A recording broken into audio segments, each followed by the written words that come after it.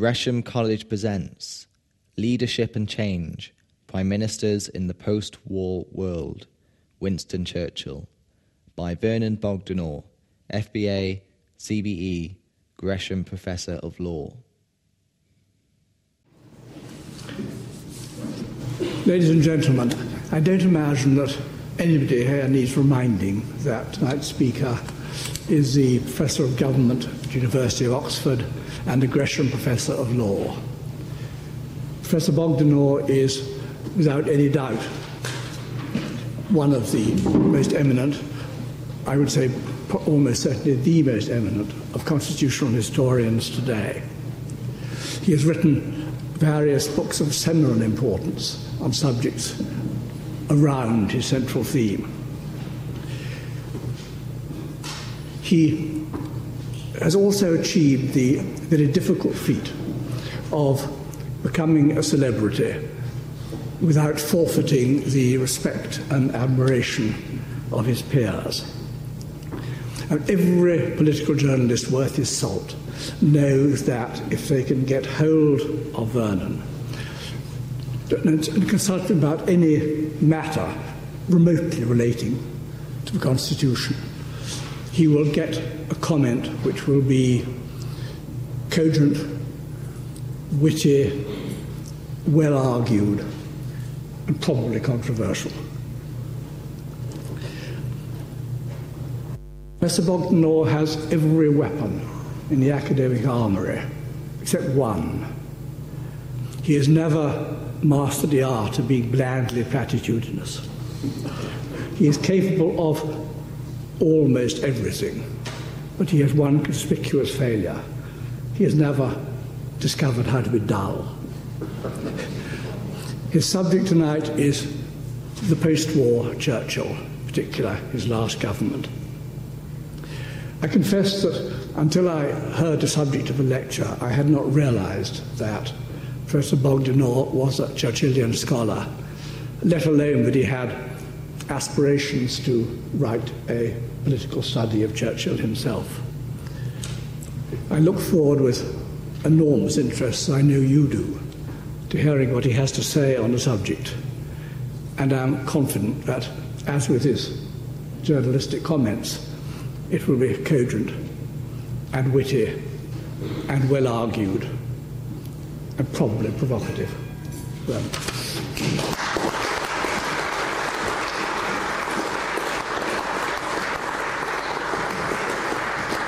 Well, thank you for that excessively generous introduction, Philip. It makes me wish my parents were here to listen to what you said, because my father would have admired it and my mother would have believed it.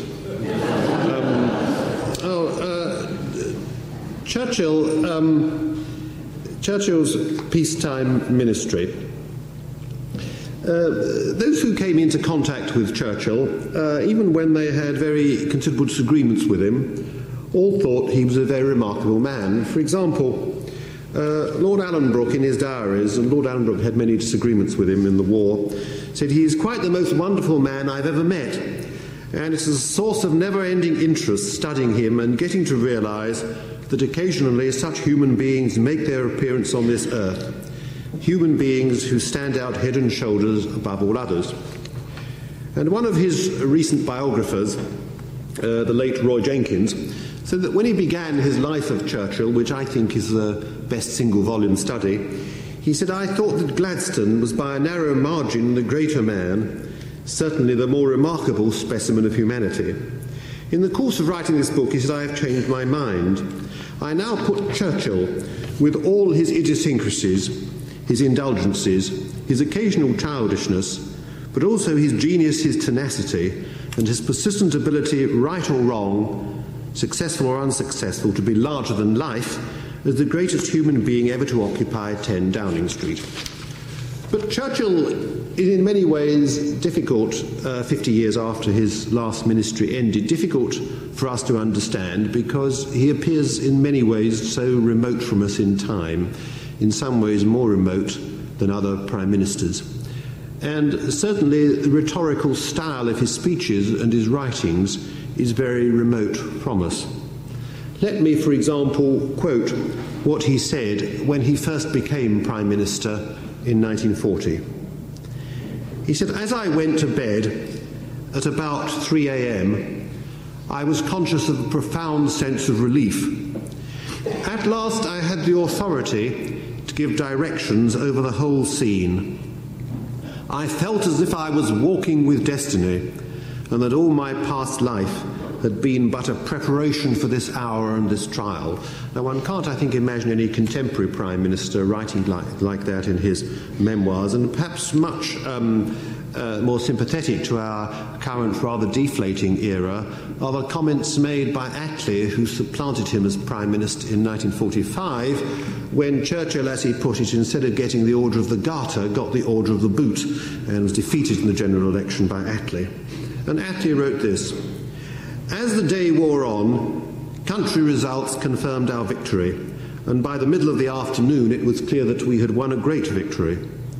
Lord Portal, who was chairman of the Great Western Railway, gave the family tea at Paddington, and presently I was told by the Prime Minister that he was resigning.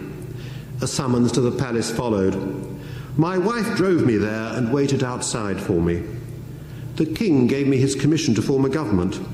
He always used to say that I looked very surprised, as indeed I was, at the extent of our success. We went to a victory rally at Westminster Central Hall, where I announced that I had been charged with the task of forming a government, looked in at a Fabian Society gathering, and then returned to Stanmore after an exciting day."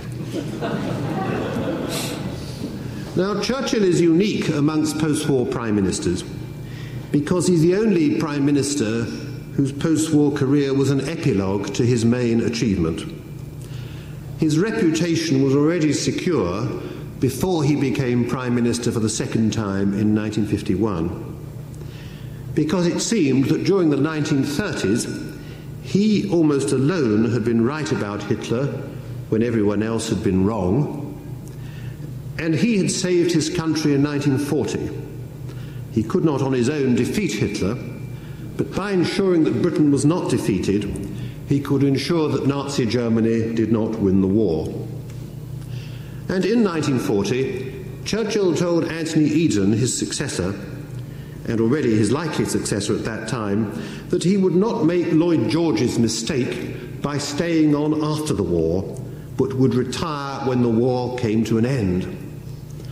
And no doubt the history of post-war Britain would have been very different if he had stuck to that resolution, because the fundamental question that needs to be asked is whether Churchill had anything positive to contribute after 1945. Was his peacetime premiership a mere anticlimax to his great achievements during the war? Now, Churchill became Prime Minister for the second time in 1951, and he came to that peacetime premiership with a greater length of experience than any Prime Minister in the 20th century. Most Prime Ministers have been in the Commons for around 20 or 30 years before entering Downing Street. Churchill had been an MP for over 50 years, with one short break. He'd first entered Parliament in 1900. He'd first entered the Cabinet in 1908, over 40 years before becoming Prime Minister for the second time. Now, it's said that our political views are generally formed in our early years, and that we do not change our basic assumptions radically once we reach maturity. And therefore, I think, to look at Churchill's political views, we have to go back to Churchill's youth, which we must remember was spent in Victorian times.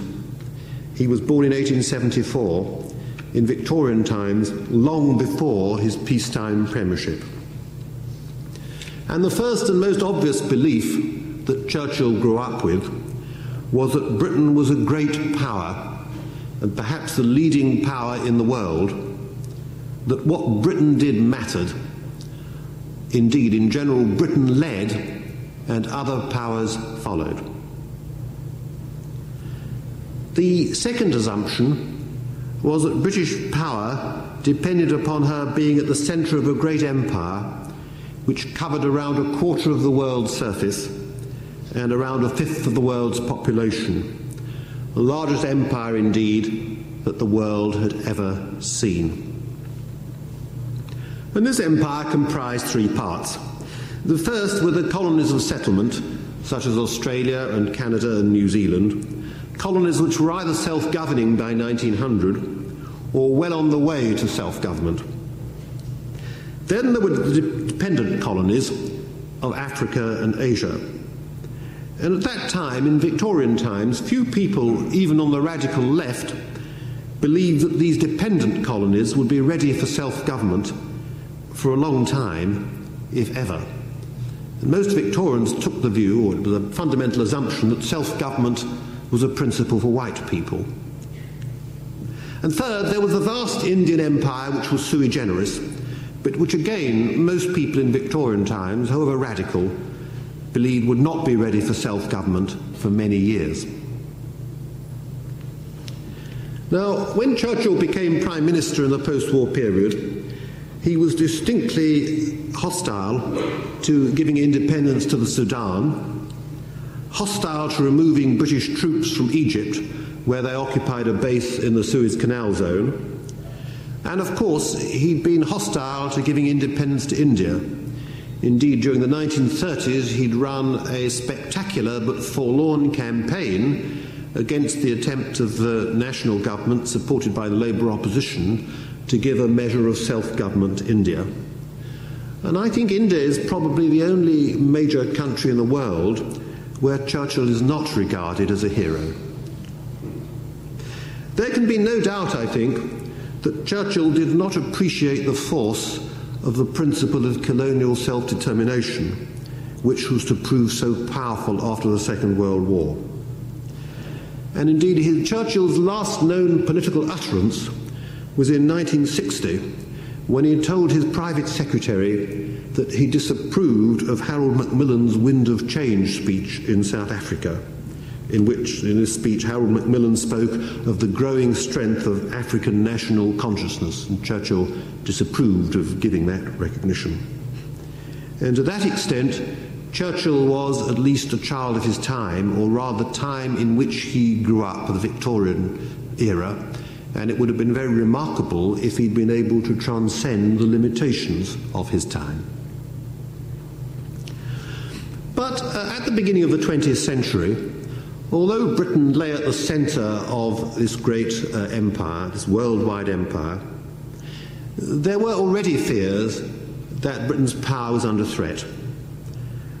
Partly from the rising empires of the new states, Germany and Japan, the growing strength, so it seemed, of Russia, and also the great industrial power of the United States, which was gradually overtaking Britain. And during Churchill's youth, there were moves led by the Unionist politician, conservative in practice, Joseph Chamberlain, to strengthen the empire by adopting a policy of tariff protection within the empire. In other words, that there should be free trade within the empire, but customs duties, a uniform agreed customs duty against countries outside the empire. And that, so many believed, would strengthen Britain against the commercial competition of these new and growing empires, and also of the United States.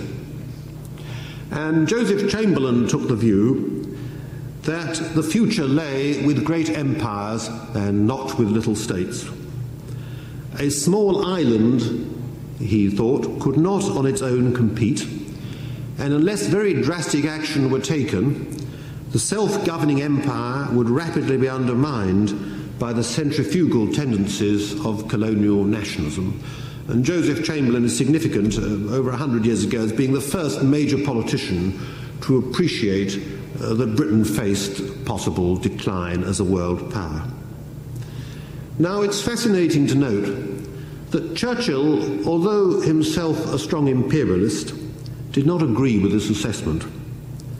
He did not favour an empire bounded by a tariff.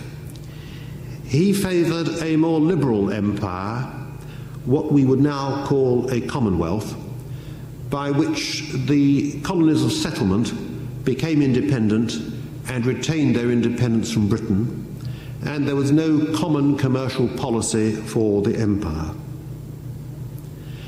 And I think the main reason why Churchill was hostile to this view of empire was that he was a European as well as an imperialist. He did not believe that Britain could be walled off from the rest of the continent. On the contrary, he thought, British security and influence depended not only upon the empire, but upon the balance of power in Europe.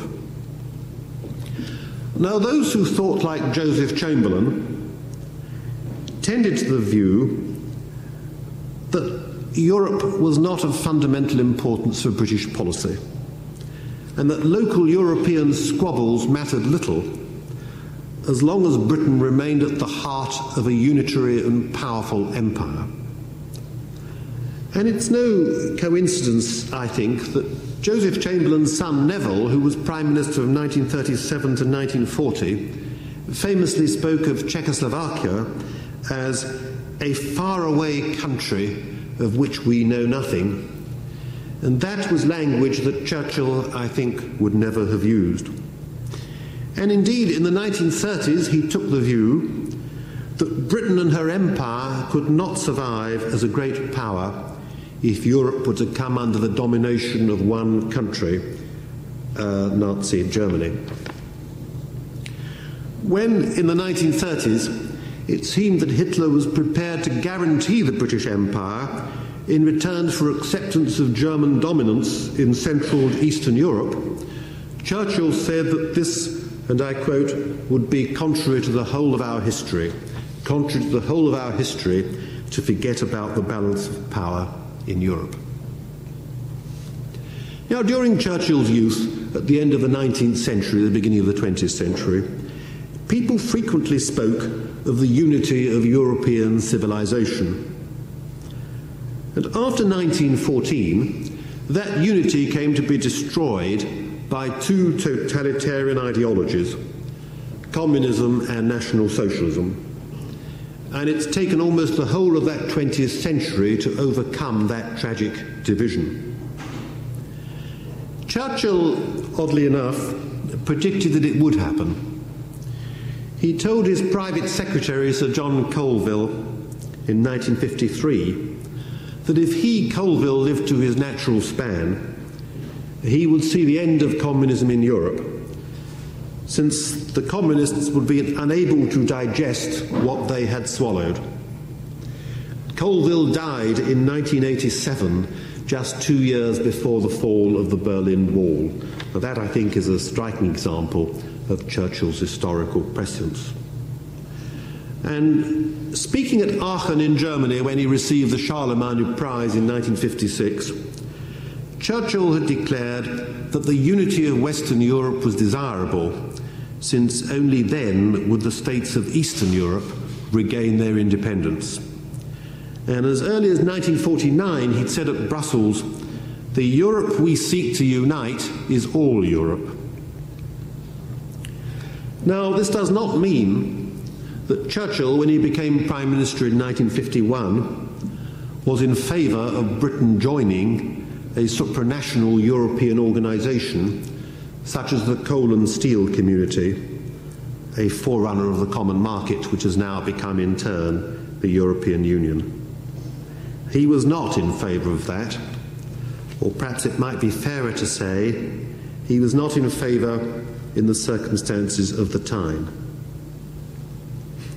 He submitted a paper to the Cabinet in the early 1950s saying, "I have never thought that Britain should become an integral part of a European federation, and have never given the slightest support to the idea."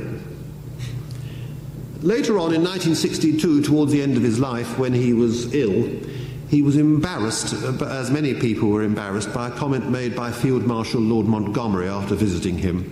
Montgomery visited him on his hospital bed and said to reporters that he was glad that Churchill was recovering, and he was also glad to notice that Churchill shared his Eurosceptic views and was hostile to Britain's application to join the common market. And at that point, Conservative Central Office was worried and asked for some clarification of Churchill's views, which Churchill gave. And he said this, In a speech in Zurich in 1946, I argued for the creation of the European family, and I am sometimes given credit for stimulating the ideals of European unity, which led to the formation of the economic and the other two communities. But we have another role which we cannot abdicate, that of leader of the Commonwealth. In my conception, I never contemplated the diminution of the Commonwealth. Now, one of Churchill's colleagues in that peacetime government, Edward Heath, who's just died, said that Churchill's hostility to Britain's involvement with Europe was a matter not of principle, but of circumstance, and that had Churchill appreciated that Britain would not remain an imperial or world power, and that the Commonwealth would not be a power bloc, he would, like de Gaulle in France, have perceived that Britain's future lay with Europe. But in the early 1950s, he still believed, mistakenly, that the British Empire and Commonwealth could be a powerful and united force in world politics. And possibly, had Churchill not believed that, possibly Britain, whose prestige at the end of the war was enormously high, possibly Britain could have taken the lead in the European movement, as the French were later to do under de Gaulle. But you can take the opposite point of view. You can say that Churchill appreciated that the European project was going too far in trying to secure supranational control over member states, and that it involved too much merging of sovereignty, and that too would undermine British power. So you could say that Churchill was ahead of his time, that he was the first Eurosceptic who's mirrored the movement of the Conservative Party from support for Europe under Harold Macmillan and Edward Heath to Euroscepticism under more recent leaders, and perhaps particularly Margaret Thatcher. We actually obviously don't know what his position on Europe would have been if he'd lived beyond the 1960s. All one can say, I think, is at the time of his peacetime premiership, he was uncharacteristically ambivalent about Europe. He actually could not make up his mind, and his normal historical prescience couldn't quite grasp the changes that were occurring. But that, of course, is a speculative question. But there's an even more important factor which prevented Churchill from accepting that Britain's future lay with Europe. And that was his view of Britain's relations with the United States and the so-called special relationship. We must remember that Churchill's mother was American, as Harold Macmillan's mother was American, and that the years of Churchill's political career, from 1900 to 1955, were also the years when, at least in British eyes, the special relationship was at its closest. And Churchill wasn't the only one to perceive the importance of that. Another historical figure who had almost as great, I think, historical presence as Churchill, Bismarck, the German Chancellor in the 19th century, he said that the most important factor in world politics in the 20th century would be the fact that the Americans spoke English. And Churchill believed that an alliance between Britain and America, a strong alliance, could have prevented both world wars, and that's an arguable proposition, I think. And he also believed that in the post-Second World War years, the alliance between Britain and America was the key to preserving world peace and to preventing a third world war with Stalin's Russia. And Britain, he thought, because of her empire, need not be a merely junior partner in that alliance. Churchill told the French Foreign Minister in 1949, "Britain cannot be thought of as a single state in isolation. She is the founder and centre of a worldwide empire and commonwealth."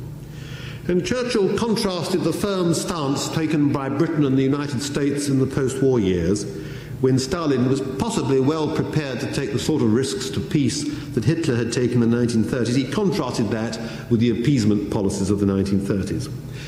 But But he went even further than that, because he hoped for some sort of political union, ill-defined, perhaps, between the British Commonwealth and the United States. He wanted what he called a union of the English-speaking peoples, and I'm afraid by that he didn't mean the peoples of India and Africa. He meant the peoples of Canada, Australia and New Zealand, and possibly South Africa with the United States. In 1958, after he'd retired from the premiership, he concluded the fourth and final volume of his history book, A History of the English-Speaking Peoples. He concluded it with these words: "The future is unknowable, but the past should give us hope. Nor should we seek to define precisely the exact terms of ultimate union with America." And this was quite unrealistic, of course. And the Suez Crisis of 1956, 1 year after Churchill's retirement as Prime Minister, shows that the special relationship with the United States, if it existed at all, was a relationship of superior to subordinate. It could not be a relationship of equals. And the Americans never really took Churchill's idea of a union of English-speaking peoples very seriously. In 1951, shortly after becoming Prime Minister again, Churchill met General Eisenhower in Paris. This was before Eisenhower became President of America, and had discussions with Eisenhower. And Eisenhower wrote in his diary, "I believe that subconsciously my great friend is trying to relive the days of his greatest glory. To my mind, he simply will not think in terms of today, but only of the war years." And after becoming president, Churchill visited him again, and again Eisenhower wrote in his diary, "Winston is trying to relive the days of World War II. He had developed an almost childlike faith that all of the answers are to be found merely in British-American partnership." In 1954, the year afterwards, the American Secretary of State John Foster Dulles had talks in London with Churchill, and he reported in similar terms to his president. The Prime Minister followed his usual line. He said only the English-speaking peoples counted, that together they could rule the world. The Americans thought that Churchill was living in the past. Now that is an accusation that has been made about many British Prime Ministers in the post-war era. Against Anthony Eden at the time of Suez, against Harold Macmillan, and against Harold Wilson, who as late as 1965, just 40 years ago, insisted that Britain was a world power or that she was nothing. And then he said our real frontiers lay on the Himalayas. It's extraordinary that 40 years ago a British Prime Minister could say that.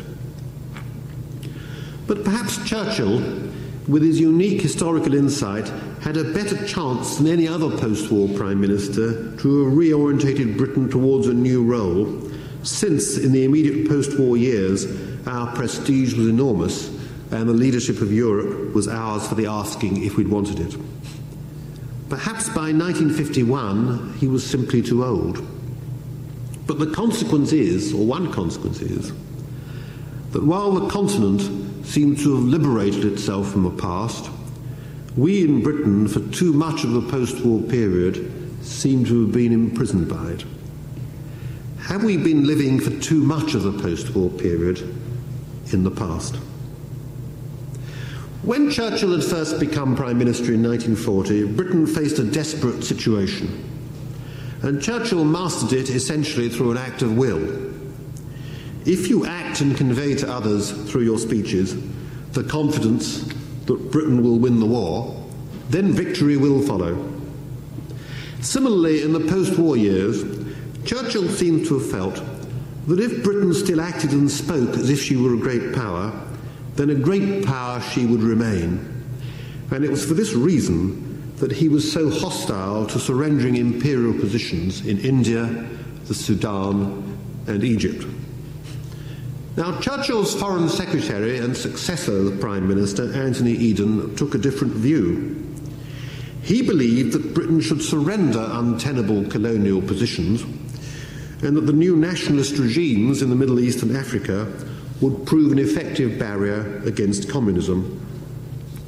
And he gave a paper to the Churchill cabinet in 1953 in which he said that with our limited resources, it is essential that we should concentrate on the points where our vital strategic needs or the necessities of our economic life are at stake. We have to cut our cloth to meet our resources, as it were. But that policy too seems to have failed at the time of Suez, when one of these nationalist leaders, President Nasser of Egypt, proved as hostile to Britain as Churchill had predicted that he would be. And Anthony Eden, and it's been said at the time of Suez, was the last British Prime Minister to act as if Britain really was still a world power, a great power, and the first Prime Minister to have to face the reality of the fact that she wasn't, that Britain was a power in decline. Churchill's main aim throughout his political career had been to preserve British power in the world.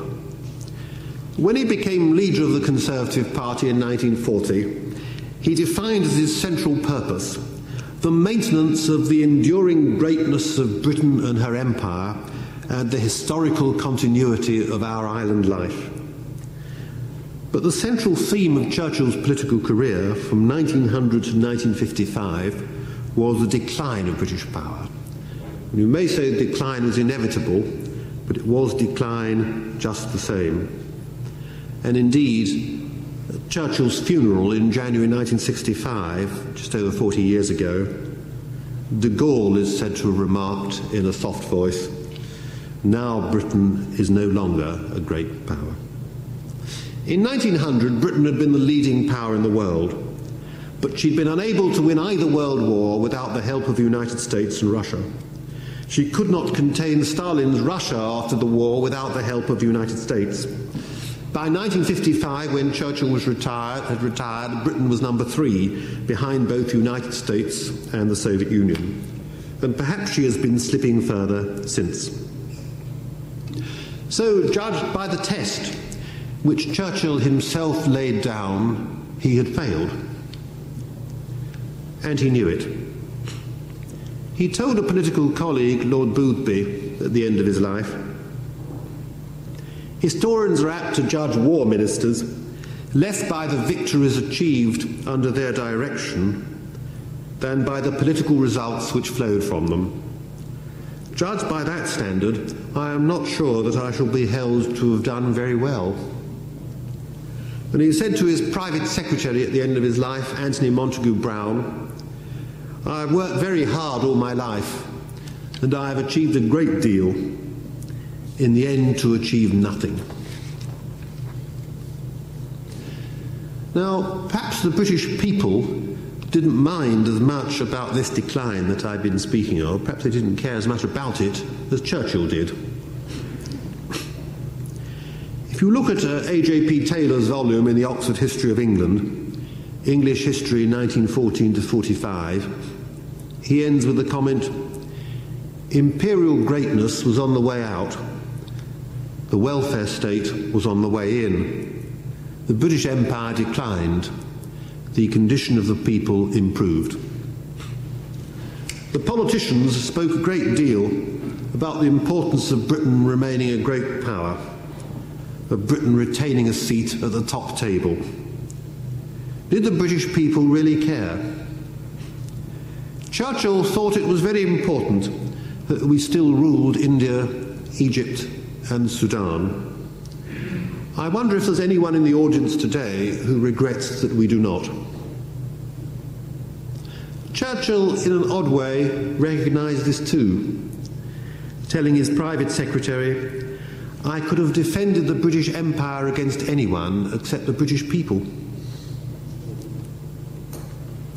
But perhaps that isn't the end of the story.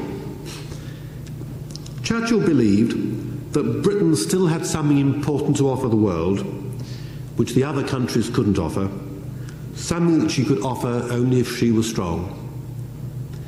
And contrary to what is often said about him, he was one of the first to appreciate the threat of British decline. In the first summit conference in the war at Tehran in 1943, he lamented, "There I sat, with the great Russian bear on one side of me, with paws outstretched, and on the other side the great American buffalo. And between the two sat the poor little English donkey, who was the only one who knew the right way home. And after the war he said, "It's no good being wise and benevolent if no one listens to you and if you are not in a position to enforce your will." And Churchill believed the world would be a better place if Britain had more influence in it. Now, was he right? And perhaps there's a nagging feeling among some people that perhaps he was. And I said earlier that Churchill was accused during the 1950s, with some reason, of being out of touch, of living in the past. But yet he also lies at the heart of a contemporary debate about Britain's role in the world. What sort of power should we aspire to be? Should we aspire to be a power with worldwide influence? Should we try to restore a special relationship with the United States? Could that phrase have any meaning? What should our relationship be with Europe? All these questions are still unsettled. Now, I began by suggesting that Churchill was, in a sense, the most remote of all the post-war prime ministers. But there's also a sense in which he's the most contemporary, that whatever the answers he gave, he was the one who foresaw the problems that still agitate us today, who posed the questions about Britain's position in the world, and in particular about Britain's relationship with Europe, which are still relevant today. And Churchill spoke of the historical continuity of our island life, and he tempts us to ask the question, is our past still a source of strength to us, or are we, on the contrary, imprisoned by it? And these are difficult and complex questions to which different people have different answers. But I think the fact that Churchill poses those questions accounts for his enduring fascination, which lasts even today. Thank you.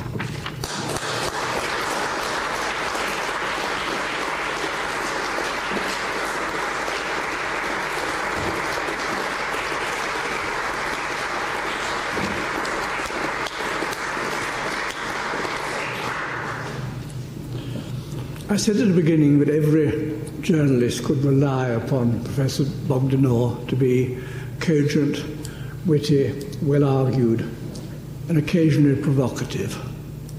He was certainly the first three tonight. Not perhaps so much provocative as challenging. And we're all used to the vision of Churchill, the angry old man, born protesting along on a post-imperial tide, resenting every diminution of British grandeur. We're used to the idea of Churchill fighting to retain a place at the top table, pinning totally illusory importance to the Anglo-American relationship. As Eisenhower said, always trying to relive the days of our greatest glory. What I found particularly poignant about what Vernon said was the way in which he was out of touch with the English people. The English people did not particularly want to keep an empire. The English people didn't particularly want to be at the top table. They just wanted to get on with their life in whatever sort of comfort could be assured them. So Churchill was out of touch in the same way as perhaps Churchill had been out of touch with the English people in 1938, who for the most part did not want to go to war until it was proved beyond all doubt that it was something that had to happen. So, in a sense, Churchill was right when he said he was a failure. In a sense, as Vernon has argued, he was wrong, because he was prescient in a way which perhaps the British people had not always been. I'm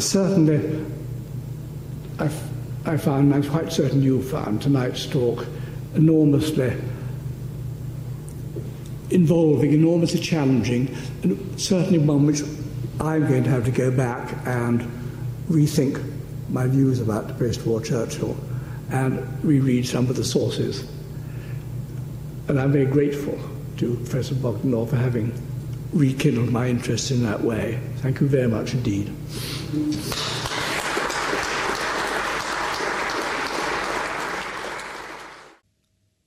For all information, please go to our website at www.gresham.ac.uk.